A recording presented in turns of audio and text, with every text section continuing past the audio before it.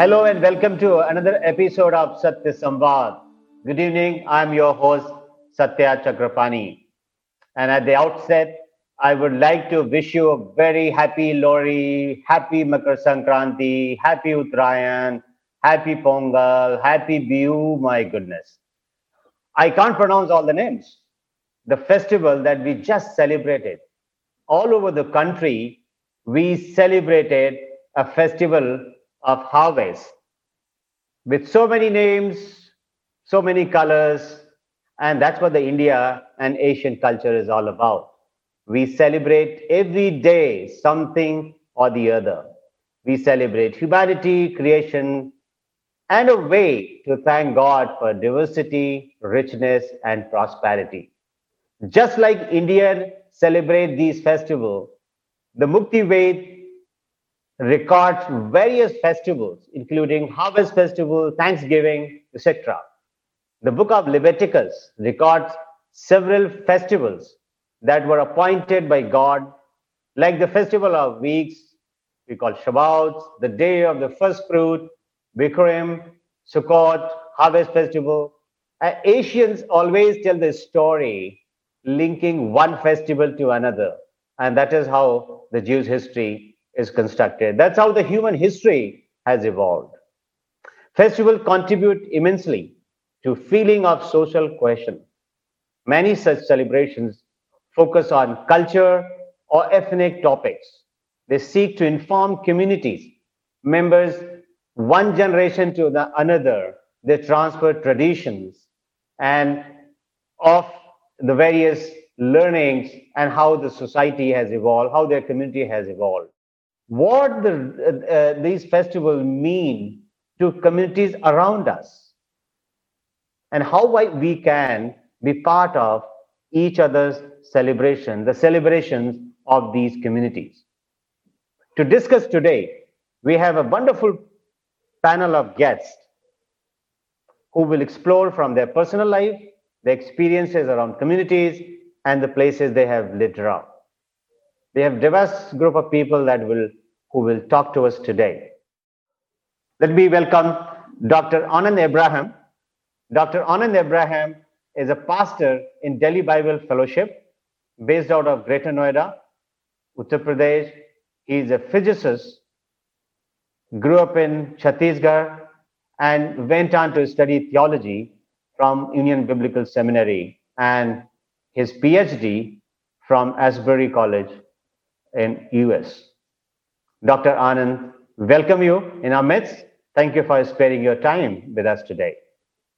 My second panel guest is Ms. Bhanumati, as a versatile person, a sports coach, a woman, a person, a mother, a sister, a spouse, a daughter, and daughter-in-law. The one who loves the culture, celebration, festivity, and interested in building youth with new vigor and energy. Ms. Bhanumati, welcome in our midst with this Sat Samvad. Thank you. Hello. My third panel it's the one who is really interested and one who has been engaged in the celebrations, exploring the various celebrations in the various communities. Dr. Vasanta Rao, who is the principal of United Theological Seminary College based out of Bangalore. His work goes from one culture to another, exploring festivals, celebrations, and finding reason, purpose, and meaning behind. His person who earns his doctorate and has taught various reputed institutes of global repute. Dr. Vasanta Rao, thank you for sparing your time with us today. And we will look forward for very enriching evening with these three people to understand celebrations and festivities and our life endeavors. So let me get straight to our guests in our conversation on the festival and celebrations. Dr. Anand, let me come to you straight away. What festival did you celebrate in your childhood? what all did you do? What they all these festivals mean to you? Okay, so a little background of my childhood is I grew up in a Christian family. When I say Christian, I mean people who are born again. My parents were already believers. So growing up, we were like as kids and even young people free to just be with our friends during their celebrations. Though personally at home we did not celebrate anything, not because we disliked it or we hated it or we had any apprehensions or we disliked our neighbors. No, it's only thing that we it didn't mean anything to us. So it's like our celebrations went up to the point of, say, wishing our neighbors, receiving sweets to them, and being with them, and watching their excitement and being happy with them. That was the extent of celebration that I did as I grew up. But beyond that, because it didn't mean anything to us, we didn't have a personal celebration at home. I can just give a little example.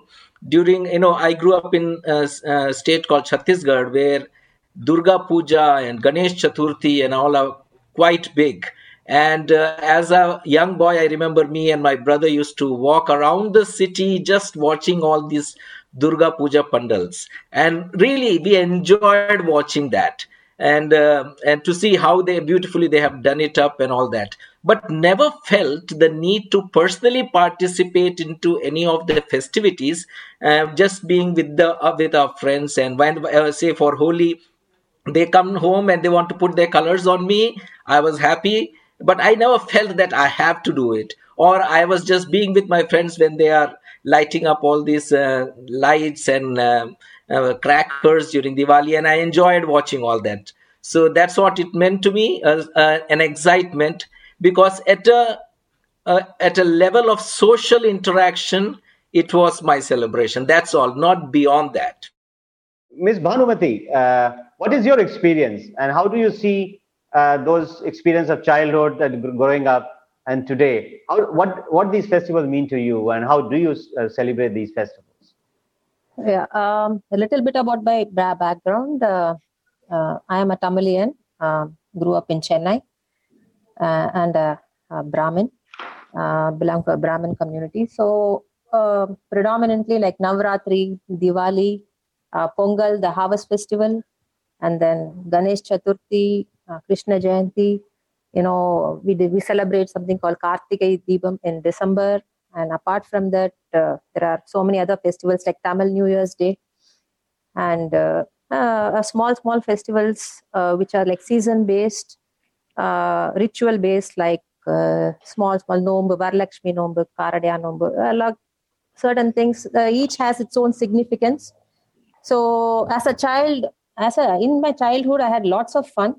Basically, I had lots of fun celebrating these festivals, especially Navratri, where we keep 9 steps and full of dolls all over the house, with lots of lights. And we used to invite relatives, friends to our house to sing songs in the evenings and to eat some specific grams and sundal, we call it, and a sweet. And we also go to friends and relatives' place, and it's a lot of fun. Basically, as a child, it's like food, fun, festivities, colors. Diwali has its own colors and diyas and sweets and food. And Pongal, where we make one sweet Pongal, we make one savory Pongal, and we have each festival had its own food varieties, and each festival had its own specific rituals, and it was a lot of fun in the childhood. I mean, I thoroughly enjoyed.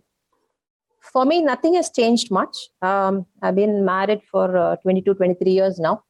And only thing is, when I was a child, I didn't have work in the kitchen. So I was free from all that. I could just enjoy and do nothing. But as a family person, a family woman, as a woman of the house, I'm supposed to be responsible for most of the thing. Of course, my mother-in-law is there to guide me through intricacies and through the procedures, but I have to do. So I have a lot of time I spend in the kitchen. Otherwise, nothing much has changed, and I have adapted to the tradition followed by my in-laws. So sometimes it differs. My parents' house, one tradition. For example, one particular thing like Varalakshmi Viradam, we never used to do in my mother's place because my father's family didn't follow that. But after marriage, my husband's family follows that, so we do. So there's those kind of minor changes, but majorly nothing. I still thoroughly enjoy everything. Dr. Vasant, let me come to you because you have been celebrating the different festivals at different times, but you also studied these festivals. Oh yes, You have done a lot of experiments with festivals. Yes, sir. What is that? I mean, how do I understand? How do we understand what's your engagement with these festivals, and how do you see these festivals play out? Always looked for holidays as children. So a festival would mean we get nice holidays. And what do we do in the holidays? There's a twofold blessing in these festival holidays. One is we get to stay with our own families. And secondly, we get to have more interaction with our close friends and circles who belong to other faiths, So this interaction, I think, has enriched me a lot. As the sister Bhanumati has said, food also becomes a very, very important thing. In India, food is very central. Food will decide your identity. Food will decide your acceptability. Food will decide your social circle. At this time, I should say, for example, when Bakrid was going on, then, my Muslim friends, not only me, my sisters and brothers, we always used to get some nice meat on that day. And when we get meat on that day, the way one addresses the other, Bhaiya, Babi, Didi, we hear those words which are so touching in heart. So also when Dasara comes and the other festivals comes, this special food is given. I remember we have Hindu families in my family circle, and I used to call Mama, that is Mamu, Atta, and that is Auntie. And one side, Didi and other things, and Mamu and other things. So Hindu, Christian, Muslim in these festivals, the way we address each other makes us to be belonging to a wider human family, knit together with these social words which are only applicable to a closed family. But now this becomes a wider family. So I always felt that festivals give us an opportunity to liquidate our specific identities and invite us into a wider family of humanity with these opportunities. The Bible says in Deuteronomy 26:5, a wandering Aramean was my father. That means it's a nomadic people or a semi-nomadic people. And they come to Canaan and then they go to Egypt. They are pastoral people. And when they get to Egypt, they become labor to make bricks. And when they are traveling for the 40 years, they are there in the wilderness. And only when they come to Canaan, suddenly Canaan is an agricultural setup. And there are festivals already going on. The three major festivals, it is universal. Now we'll leave just Canaan, but you rightly mentioned festival. I think harvest is the occasion for festivity.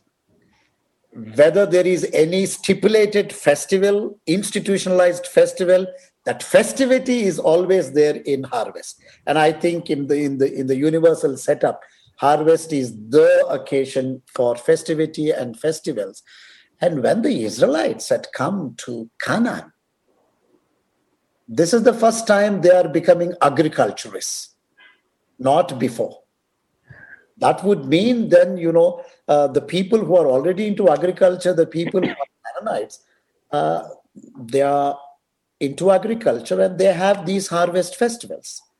The 3 harvest festivals that the Canaanites had, and the calendar that we get from the archaeology from the Canaan is an agricultural calendar. So when to sow wheat, when to sow barley, when to reap the fruit, all that. The first ever calendar that we get is an agricultural calendar.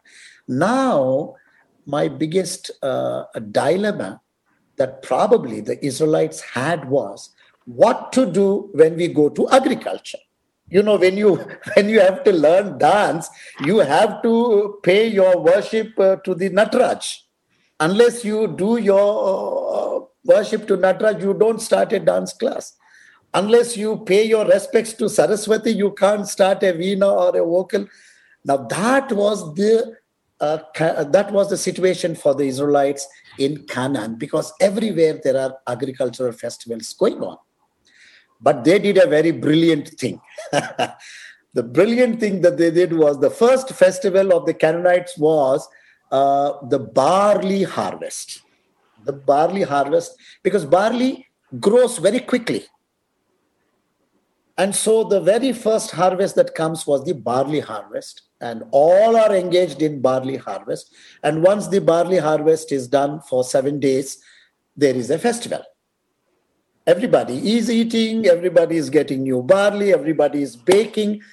And the Canaanite festival that was already existing before the Israelites came to Palestine was the unleavened bread. That is an agricultural festival. So unleavened bread has nothing to do with the Israelites. So you were seeing, Dr. Vasanta, that a nomad pastoral which had different festivals. Yes. Moving in, converting, and that's a very interesting story that you are putting it. They are moving from pastoral and nomadic life to settle down and become agriculturists. And when they become agriculturists, because they have a habit of celebration, they had to figure out a new festival. Well, there is already an existing festival going on in Canaan with the Canaanites. Yeah, so they pick the festival from their neighbors. Exactly. But for them is the biggest dilemma.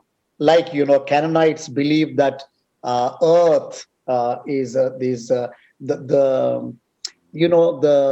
agricultural gods, Asherah and Baal. They have this relationship, and then the outcome is the produce. Now the question comes: they also get barley. The Israelites also get barley. They also cut, and they also have to participate in the festival. But do they want to say that this is the produce we got because Baal and Asherah were having good time and this is the produce? That is the biggest dilemma, how you interpret. So what they did was they made a historical event in their liberative experience of God. When God liberated them from Egypt with the Passover, was put as the commemoration of the Passover into the barley harvest festival of the unleavened bread of the Canaanites. Wow, that's a very fascinating, Dr. Vasanta, this story. A slight different understanding of this human invention. I don't think it's a human invention. It was something that was told to them and was given to them in the law. Let me say it is a human discovery. It was already there. It was human discovery. Okay, no, let me clarify. In Leviticus 23, Rosh Hashanah, and then in later in same chapter Yom Kippur, then in same chapter Sukkot, then Purim, which is one of their important ones. These are all, I'm not going into the names. Let me tell that these are not just, when they say celebrate, it is not just a social interaction with the people around. There was a spiritual aspect to all the celebrations that were told to them in the law. It was not just a social aspect, there was a spiritual aspect involved. And for example, I'll just take the one he mentioned, Sir mentioned with all due respect, regarding the Passover feast, or which they also call the Feast of the Unleavened Bread. Now that has a very specific reason, and God tells them to do it right while they were in the journey of that 40 years. What happened is, in the night, they were told to leave by the Egyptian Pharaoh, and by practice, all the Jewish people, they always ate leavened roti, if I can use the word roti. Leavened roti means you need it today in the evening, and you bake the roti, roll the roti, and make chapatis in the morning. So the whole night, the kneaded dough used to get leavened, and they always ate, even now they eat leavened rotis every day. And that is not just Jewish culture, other cultures also. But on the night they were asked to leave by Pharaoh, middle of the night, they are rushing with their kids and their cattle and whatever little things they had. They are walking and having a journey in the night. So in the morning, wherever they halted for rest, they camped. Let's eat something. We are tired. Now they don't have leavened bread, leavened atta with them, because they did not do it in the night. So that was the morning where they are making fresh dough, just like we Indians do. We knead the dough and make rotis right away. So that was an unleavened bread. So God wanted them to remember how I rescued you. Let this be commemorated. It's not just a celebration, it's a commemoration and remembrance of what I did, so that your children will know. So once in a year you do this, and your children will ask, how come we are eating unleavened roti today? Every day we eat leavened. You have a very good opportunity to tell what God did in your life. So let's not just simplify it to the point that it's a human invention. There is God's prescription. It's prescribed in the law, many of these things, and they have a reason. It's not just a social interaction, but they have a spiritual reason behind most of these festivals. Thank you, Dr. Anand. Let me go to Ms. Bhanumati. Ms. Bhanumati, Dr. Anand brought the interesting point. It says that there is a social element of the festival, there is a spiritual element of the festival. How do you see the festival that you celebrate? Are they social or spiritual, or they're both? Or we give sometimes unnecessarily a weight of one side to other? What's your take on that, ma'am? From my experience, it's been more social, and you can say it is ritualistic, because this has been going on for its tradition. It's been going on for traditions for ages, because it's come from our ancestors. Whatever we are celebrating, it's come from ancestors, and we are just taking the traditions forward. Like in my house, we are three generations living together. Like so whatever my mother-in-law does, I do, and I pass on to my children. And it is more of like social, traditional, and also there is a lot of rituals also, which is like for Varalakshmi Vardam, we do a lot of food, and we do a lot of decorations to the Durga, and we offer a lot of specific kind of food. So a lot of traditions, even for a kind of the thread ceremony, it is also very ritualistic, where we follow one kind of ritual, like we say one mantra, and it's done by men, not by women. I'm just explaining. And there is something called, during this harvest festival, we do something for our brothers, like Kanu Pandige, where we offer the food, previous day food, Pongal food, to the crows next day early morning, and we pray for our brothers. So there are a lot of rituals attached to each festival that we celebrate, and a lot of traditions go into it. It's been coming for ages and ages. So ma'am, if I correctly understand, what you're saying, that some of these festivals, they have been passed on from one generation to another. Yes. And these passing on, they more of traditions and rituals. And so do you understand all the meanings behind those traditions, or we just continue to celebrate because there is family and social tradition that we do? No, I personally would like to go into it, try to understand each and everything that I do, especially because now that I believe in Muktinath for the past 20-25 years. So I have this also. So it's important to know my tradition. It's important to know my roots. It's important to know what I celebrate, why I celebrate. So whatever meaning is there. So I would like to know, and I have always, tried to ask my mother-in-law, what is the significance and things like that. And I have tried to learn whatever I can. And I believe in, knowing the background and knowing the why we are doing what we are doing. Even if it is like it's come on tradition also, I would personally like to know what we are doing. Oh, ma'am, that's very good. I mean, I think your relationship with Bhagwan Muktinath, and then that leads you to basically try to discover, understand more. So did you ever try to make some kind of adjustment and change in the rituals or traditions, or you just once you understand, you can confidently do that? After my believing in Muktinath, you're asking?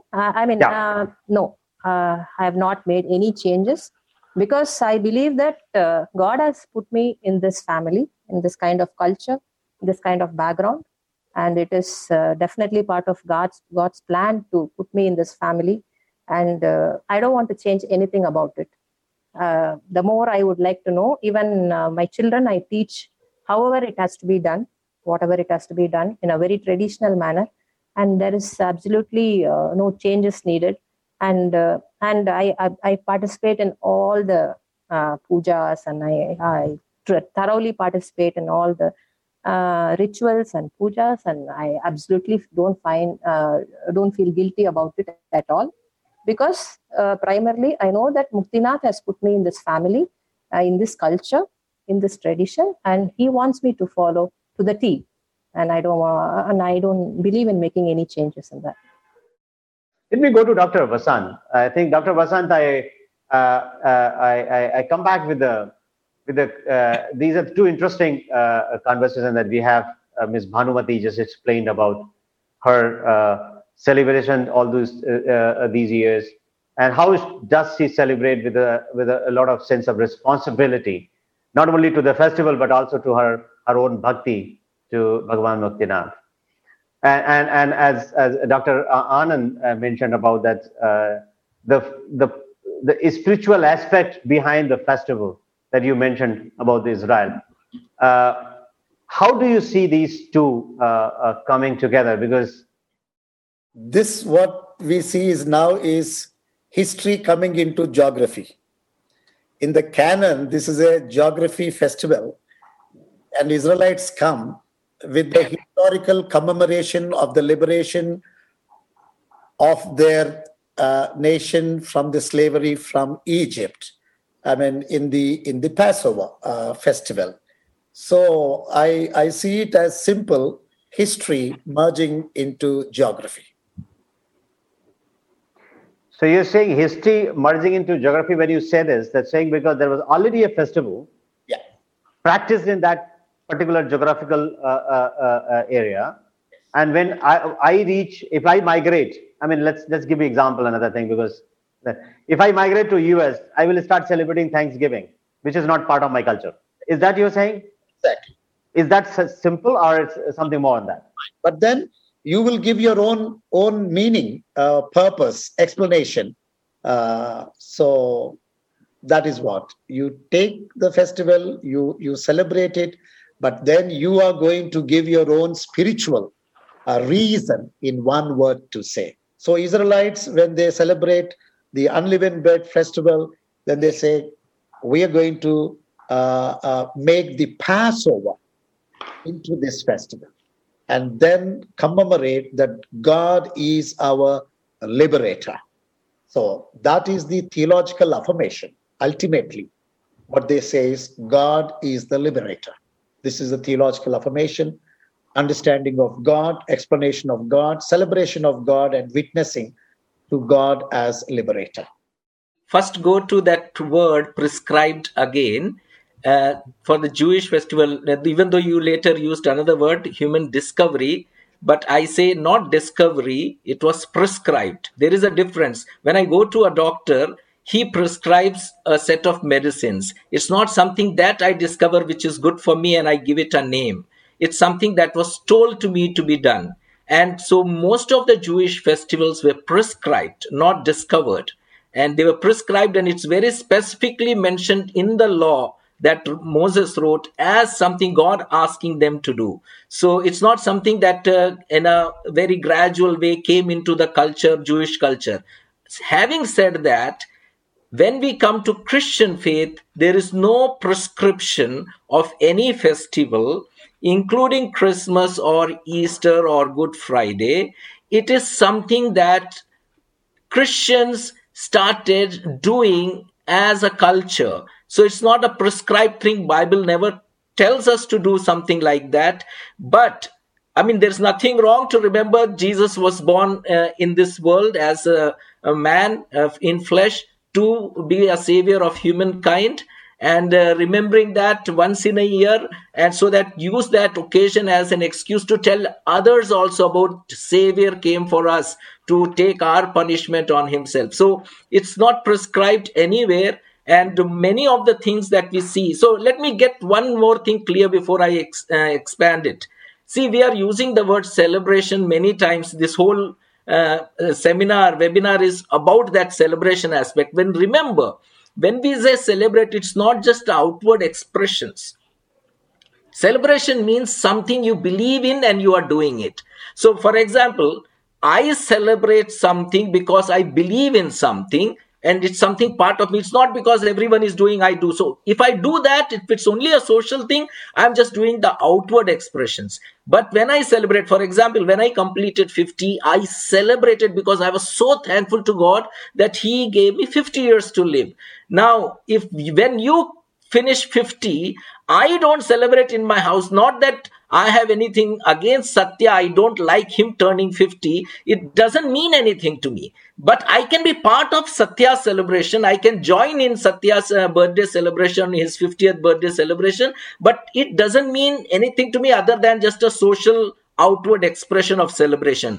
Inside the celebration is only when I have something to say thanks for. So that's why I said there is always a spiritual aspect. So when we say celebrate, like Christmas, for example, the only celebration, meaningful celebration for Christmas is being thankful that Savior came and let people know about. That is celebration of Christmas. Same thing about Good Friday and Easter. The celebration is that we remember that a price was paid for us. That is the true celebration, and we talk about it, let people know about it. That's celebration. Not that having some Easter bunnies and all Easter eggs. These all have no biblical basis, no biblical background. It's all borrowed from, even many of them are not even having Christian cultural roots from first century church. Thank you. I think you made a very few interesting points. That's when it went to Jewish history, it was prescription. When it comes to the Christian history, it is there is no prescription, no identification and selections of their own kind of. I also totally agree to Dr. Anand that it is totally important to celebrate from inside. That happens with Muktinath inside you, because the basic concept is like, if you believe in Muktinath, you believe in relationships, right? Your personal relationships. So my personal relationships with my family people, my relatives are very important for me. So that is the base. I mean, how I connect with my parents, my brothers, my sisters, my uncles, my aunts. For Diwali, me and my husband and my children, we go and visit all the relatives, because all their children are settled abroad and there is no light in their lives. So we just go and we just go to their house and wish them, being, like their children. They feel that, like their children have come, and, the small things, which is connected to relationship rather than just the outward festivities. It is definitely, when Muktinath comes inside, relationship plays a very big part in your lives, and nothing is very superficial. I mean, whatever you do, is connected to how we relate to people, how we relate to our own people living in my own house. So my in-laws are not bhaktas, but they are seeing my life, and they are seeing how I celebrate. I celebrate inside out. I am very happy, and I get a lot of satisfaction. It's definitely not an outward, it's not an acting or anything. Definitely it's from the inside, because I've been doing it from the childhood. And with Muktinath, it makes more meaning, because it is like how we relate with people and how we relate with our own community people, and how our joy can, our life is definitely a little bit more different than them, and what they can see in us, how we can impact without directly talking anything. That all gives these festivities give a lot of meaning in connecting with people and having that personal relationship that we have with God, and how we connect with our community people and what they see in us, that kind of transformation, that definitely matters. That way, the celebration is completely inside out. In the village setting, this harvest festival is always done to the mother goddesses. Like in our place, we call them Maisama. It is called Katta Maisama. Katta means the bund, water tank. And, at the water tank is a small temple called Maisama. And all the villagers were going there to eat the first harvest. And our church leaders were also preparing to go to the same spot, by the way, same spot, same bund, same water tank, and same place where that temple is. For me, that was the first time experience. Then I asked, how could you go and do that festival which others are doing? They said, no. We are doing the Passover festival. So I thought, what do? They also go and have some meat and sacrifice a lamb, and they call it, this is the Passover. Where did these villagers get the idea that it is Passover? Because the characteristics of both the characteristics, they all go in thankfulness to God, because God has given water, good crop, nice harvest, and as thankful, harvest again, thankful. But they were calling it, others were calling it harvest, but the church congregation was calling it Passover. I'm sure they do not have any knowledge about the real antecedents, how Passover festival was put into the agricultural festival of the Canaanites, of the unleavened bread. But precisely that is what they were doing, without any knowledge. I said, what? Is the Spirit of God that led the Israelites was also leading these innocent village people? But I was fascinated. Well, I really want to underline the word, what our dear brother Anand has said, commemoration. Of course, what we in our word, which is coming all the time, celebration is commemoration. I think we should underline that word, commemoration. Again, commemoration is a spiritual aspect. You commemorate your spiritual event, aspect, whatever, in an outward manner, giving a meaning to your own symbols, rituals, celebration, whatever. So this, I was fascinated, but then I did not learn about that from the Bible or from my study of the other religions and all, but I was fascinated. And for me, from my childhood, from my 10th class onwards, I'm a ballad singer. I narrate stories in the cultural form. When you do it the whole night. You start after dinner and it goes on narrating stories with music, instruments, dress, singing, jokes, everything. And I used to be called to these jataras, the pilgrimage. Wow. In my diocese, we had two jataras. One is the Kristu Punaruddhana Jatara, that is the resurrection festival, and Kristu Jayanti Jatara, that is the commemoration of the birth of Jesus. Now, my question is, the experience that I got from being a narrator of a story. I was not a speaker. I was hardly 17, 18 years old at that time. But, when each congregation from the neighboring villages come in a band of procession with drums, singing, dancing, bringing gifts to God, oh, that was wonderful. I wrote my BD thesis on Jataras, and I had found Jataras are a celebration, may it be of any religion, but the participants are from all religions. That has always struck me and fascinated. This Kristu Punaruddhana Jatara or Jayanti Jatara, I had made statistics of how many Christians participated, Hindus participated, Muslims participated. It's a baffling figures. So it is these celebrations, or in our words, we have a message. These are not celebrations. In Kristu Jayanti Jatara or Punaruddhana Jatara, there are 3 messages going on. So the good news is given to the people. And of course, I interviewed people and they begin.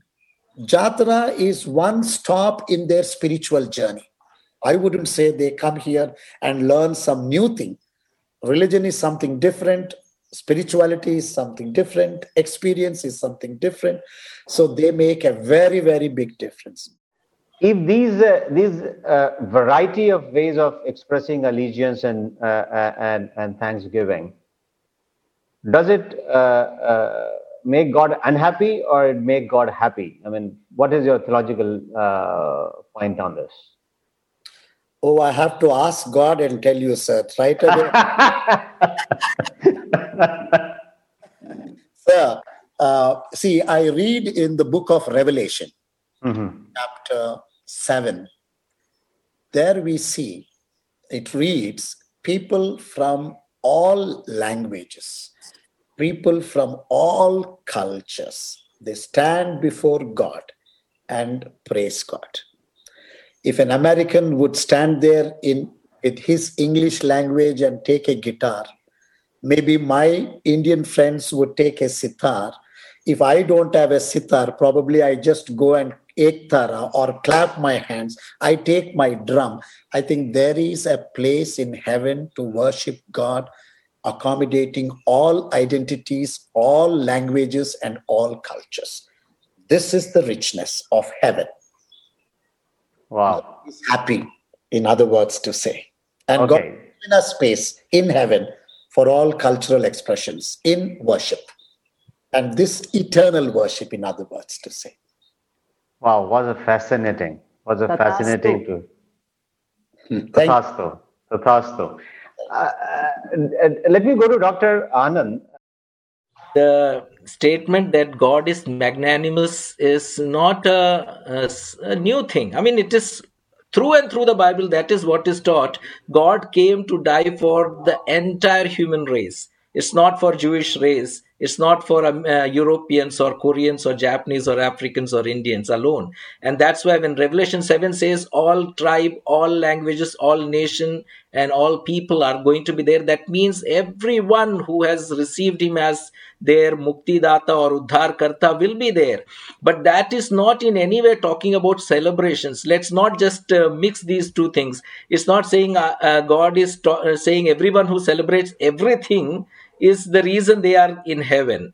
No, celebration outwardly have no spiritual meaning, but only when you believe something and celebrate, it has a meaning. Now you need to know what to believe and what not to believe. And Jews were told very specifically what they could do and what they couldn't do. And the law that says is there is no other God. The second law itself is specific that they have to have this very clear that they cannot worship any other God. So that brings me to the point, can we just say I can do puja of deities? Because most of these celebrations include this worship of a deity. It's not just an outward thing. Outward thing has no danger. I can put some lights, I can cook some good food and wear good dress and mix with all celebration of all faith. If it's only outward, there is no danger. But if there is a expression of worshipping a deity, which is usually an integral part of every celebration around the world, that's where we need to have a very clear distinction. if I am coming to God, if God is happy, yes, God will be happy if I am celebrating Him. Whether I do it in African form or Indian form or Korean form doesn't matter if I am celebrating Him. But the moment I have a mixed up understanding of, just because I celebrate some outward things, I can celebrate the inner meaning of those festivals. I need to be very careful, because I don't think the Muktidata or Uddharkarta, Yeshua, is ever giving us that permission to celebrate. Cultures, all cultures can celebrate everything in their own harvest festivals. They can celebrate as long as there is no spiritual worship of a deity involved. Till that point, even I tell my church members who are from non-Christian backgrounds, when you're on Raksha Bandhan, your sister who is not still a believer, but you are a believer, she wants to tie, and she believes that she is doing it for her sake. You go, let her tie it on your hand. But if there is a worship going to be involved, you can refrain, and that's what most of them do. When there is a housewarming, most of their family members are Hindus. And one of my church members asked, my sister is calling me for the housewarming of the new house they have purchased, but I know there will be this rituals and pujas involved in it. I don't want to go. I said, no, please go. Please attend. She had to go to Andhra just for that. I said, please go, involve in all the celebration. It's a joyous celebration, but you refrain from the puja if you don't want. And that is, at least that's the way you can testify. There is something I cannot do, but there are things I can do. The outward celebration, the customs, the rituals are perfectly all right, as long as there is nothing spiritual involved. So that will be my answer to your question. We believe the truth, and truth has set us free. That's what we believe. And when it comes to idol and idol worship, I believe that idols are something which is definitely, for example, for Ganesh Chaturthi, we keep a Ganesh idol. We do puja. I don't see any problem in that, because the Ganesh statue is not an idol to me. For me, what is in my heart? Muktinath is in my heart, and I thoroughly believe him. I don't have any doubts, or I don't have anything contradictory to that. I don't have any problem. That idol is just an idol for me. What are the actual idols? The actual idols are the temptations, and how we deal with our day-to-day lives, how we relate with people, and how we are relating with our colleagues, and there are more idols come up there. When it comes to your character, when it comes to your nature, when it comes to your attitudes with people around you, how you relate. That's what shows Muktinath. See, because idol is something which is definitely not physical for me. How we see is what how I take. So that's the reason why I don't have any problem in doing pujas. I myself sit and do. I don't feel any guilt. I don't have any guilt. I don't have any problems. That's because I know that I believe in Muktinath, and he has definitely set me free. I don't have any problem. How will I people in my community know about all this? How will I reach out? And this is the only way to showcase my life, and to really live out my life the way God wants me to live. That is how I see. Idols, according to me, is not the physicality of the idol. That's what I believe. I was in Kerala during the time of Onam, and I saw all Christians celebrating in Onam, all Muslims also celebrating Onam, all Hindus also celebrating Onam. And when I asked, even the Malayali community that is at UTC, they celebrate Onam. They preach the message of Jesus appropriated to Onam. And Tamil congregation, they celebrate Pongal, and they bring out the significance, Christian significance for our lives. And from the Telugu side, I had, of course, started a new festival, of course, but with a lot of theological struggle and biblical struggle for me. Now, let me tell, Brother Anand told about Pentecost in the Jewish time. where the giving of the law was commemorated. Okay. Pentecost means 7 into 7, that is 49. And what is that 7 into 7 is the time for the wheat harvest in the Canaanite culture or the Israelites' agricultural practice. Again, we need to know that. So you come back to that again. You know, there's a wheat festival. After barley festival, there's 7 into 7 time for wheat harvest. And in that, the commemoration of the giving of the law on Pentecost is again commemorated. Then again, we come after 2 harvest festivals, the 3rd harvest festival, which is ingathering, that is gathering the fruits. And it is this time the festival of booths, where commemoration how God protected the Israelites in the wandering wilderness for 40 years. You know, the whole liberation history and the crucial events in the liberation history have been put into the 3 important or at the time of in commemorating the historical activity of God in the liberating life of Israelites are put again intertwined into the 3 major phases. So coming to my point, I would say when it's a prescription or discovery or whatever words we are using, let me tell you, prescription is canonizing. What is canonizing? Canonizing of a tradition. We have to be very careful in this. Prescription is when you put it into a word, when you canonize it. Where is the canonization from? Canonization is a tradition being solidified, canonized, written, and given, and there is it. For me, which is the church that has given a New Testament, or is the New Testament that has given the church? It's the church that has given us all these epistles and the gospels. It is the church. And the church needs to be so dynamic that we continue. And for me, I had a theological struggle. My theological struggle was, yes, Jesus has come to us as our Savior. God loved the world and gave his only begotten Son, and whoso believes in him should not perish but have everlasting life. For me, when I have Christmas, and then the next festival for me is the Good Friday. So he is born and he's, put on crucified.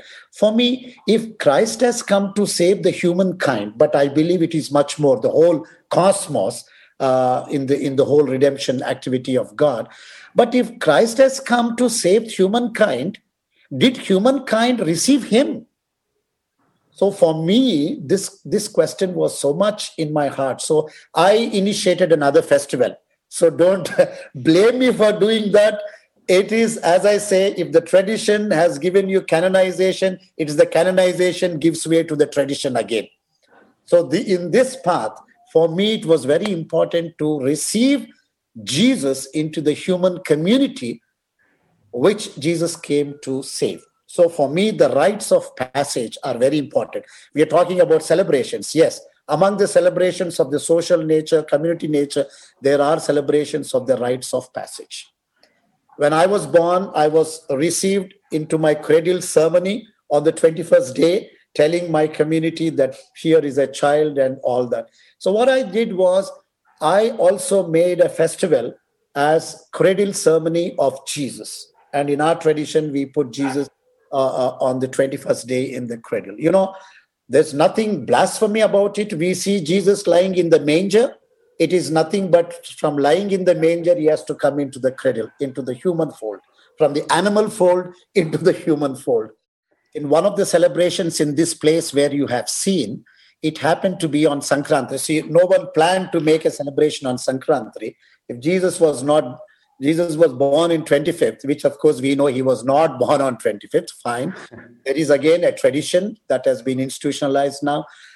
But counting 21 days, it happened to come on 14th January, that is the Sankranti. So now when I was there in this congregation, which is in a forest, actually, it's a tribal community, I had seen all the houses with Rangoli and the houses without Rangoli were the Christians. I felt so bad. Do you distinguish yourself And in this song, I am talking about preparation for the cradle ceremony of Jesus, beginning with Rangoli. I bring in culture and the food and the clothes, all that we are in a festivity, it is ascribed there, whereby there comes a meaning and honor to Jesus, and the message always goes is Jesus Christ, the Savior of humanity, is born. This is the message. And to Christmas, many people might not come to church, but for this function, all my neighbors come without any hesitation. They know what it is, what a cradle ceremony is, and all the songs that are sung to Jesus is that he is the Savior, or in the Muktinad, in whatever language you call. From one Mr. Rakesh is asking, why don't Christians participate in Indian festivals? I had people were misled by different teachings. What is your view on this, sir? Any of you can take it. He's using word sir, but I'm sure he's also saying sir and or ma'am. So any of you can quickly take this in shortest form if you can respond. Yeah, as I had mentioned in the beginning, if it is just an outward expression of social harmony and meeting, and there is nothing wrong in celebrating to that point, where you are actually inviting your friends to your home or visiting their homes during their festivals, participating in some of the outward expressions, whether it is lighting up your place or putting rangoli or flowers and all. But if it is beyond that, that's where I say we have to be careful whether you are crossing the limit of going into a worship of a deity. Till that point, celebrating with in fact, most of the festivals are a very good opportunity to bring social harmony and get people together and remove differences between different faiths. And this will always be there. Remember, it has always been there in history. It will always continue to be there. You cannot 100% make everyone think alike according to one faith. There will be differences, but festivals will be a good occasion to harmonize those differences and bring people closer together. But in that aspect of celebration, let's not forget that we are not going beyond our own faith of what is permissible and what is not. One Dr. John Matthew actually has put a few questions.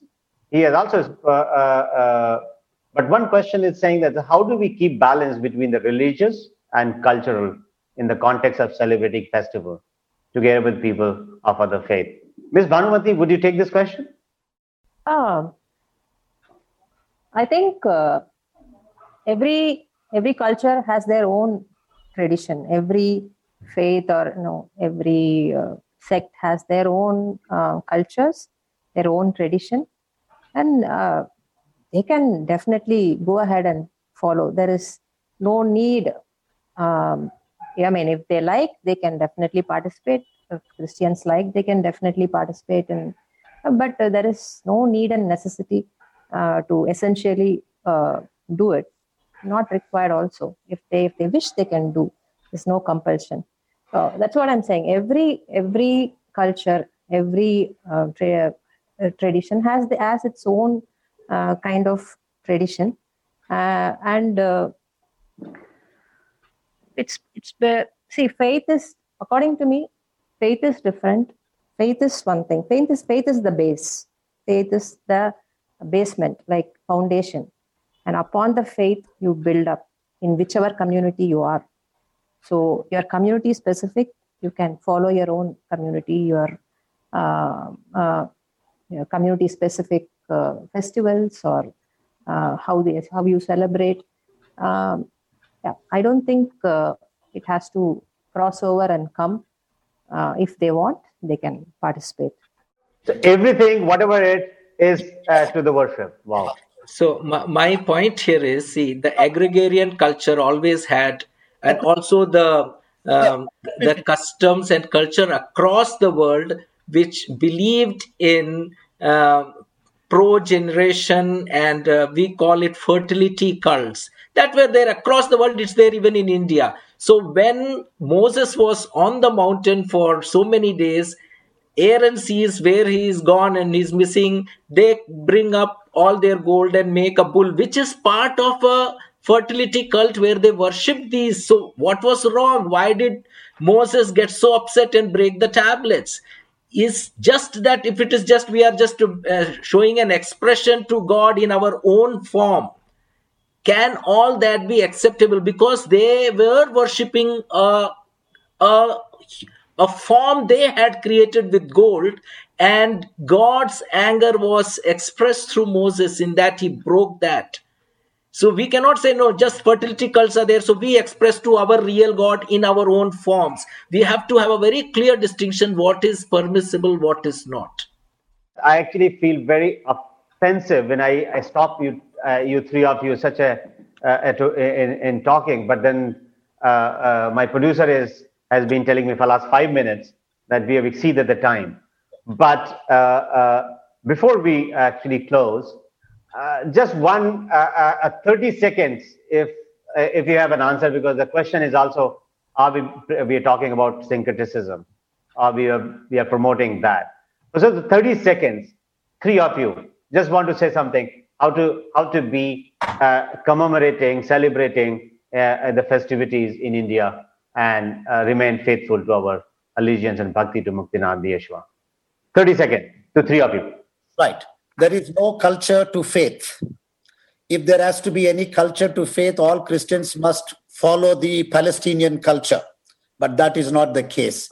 Jesus Christ came into this world. He comes into every culture and will be adorned by every culture. Thank you, Dr. Vasant. Dr. Anand. Yeah, all cultures can celebrate Jesus in their own form. Nothing wrong, as long as you are celebrating Jesus and Jesus alone. There's nothing wrong in celebrating Jesus. And that's why Christians in India, they dress in a certain way. They speak in a certain way. When it is Kerala, it is different. It's Northeast, this is different. It is Central India, it's different. In Korea, it's different. In Africa, it's different. But we all are celebrating Jesus. We can do it in our own forms, but it has to be very clear. Am I in any way crossing the boundary of going into celebrating in the form of worship another deity? Thank you. Ms. Bhanumati, your 30 seconds. Yes. Family is important. Culture is important. Tradition is important. So Muktinath is most important. So with Muktinath in your heart, celebrate heart out. Don't not to feel guilty of anything. And be in your family. That's very important.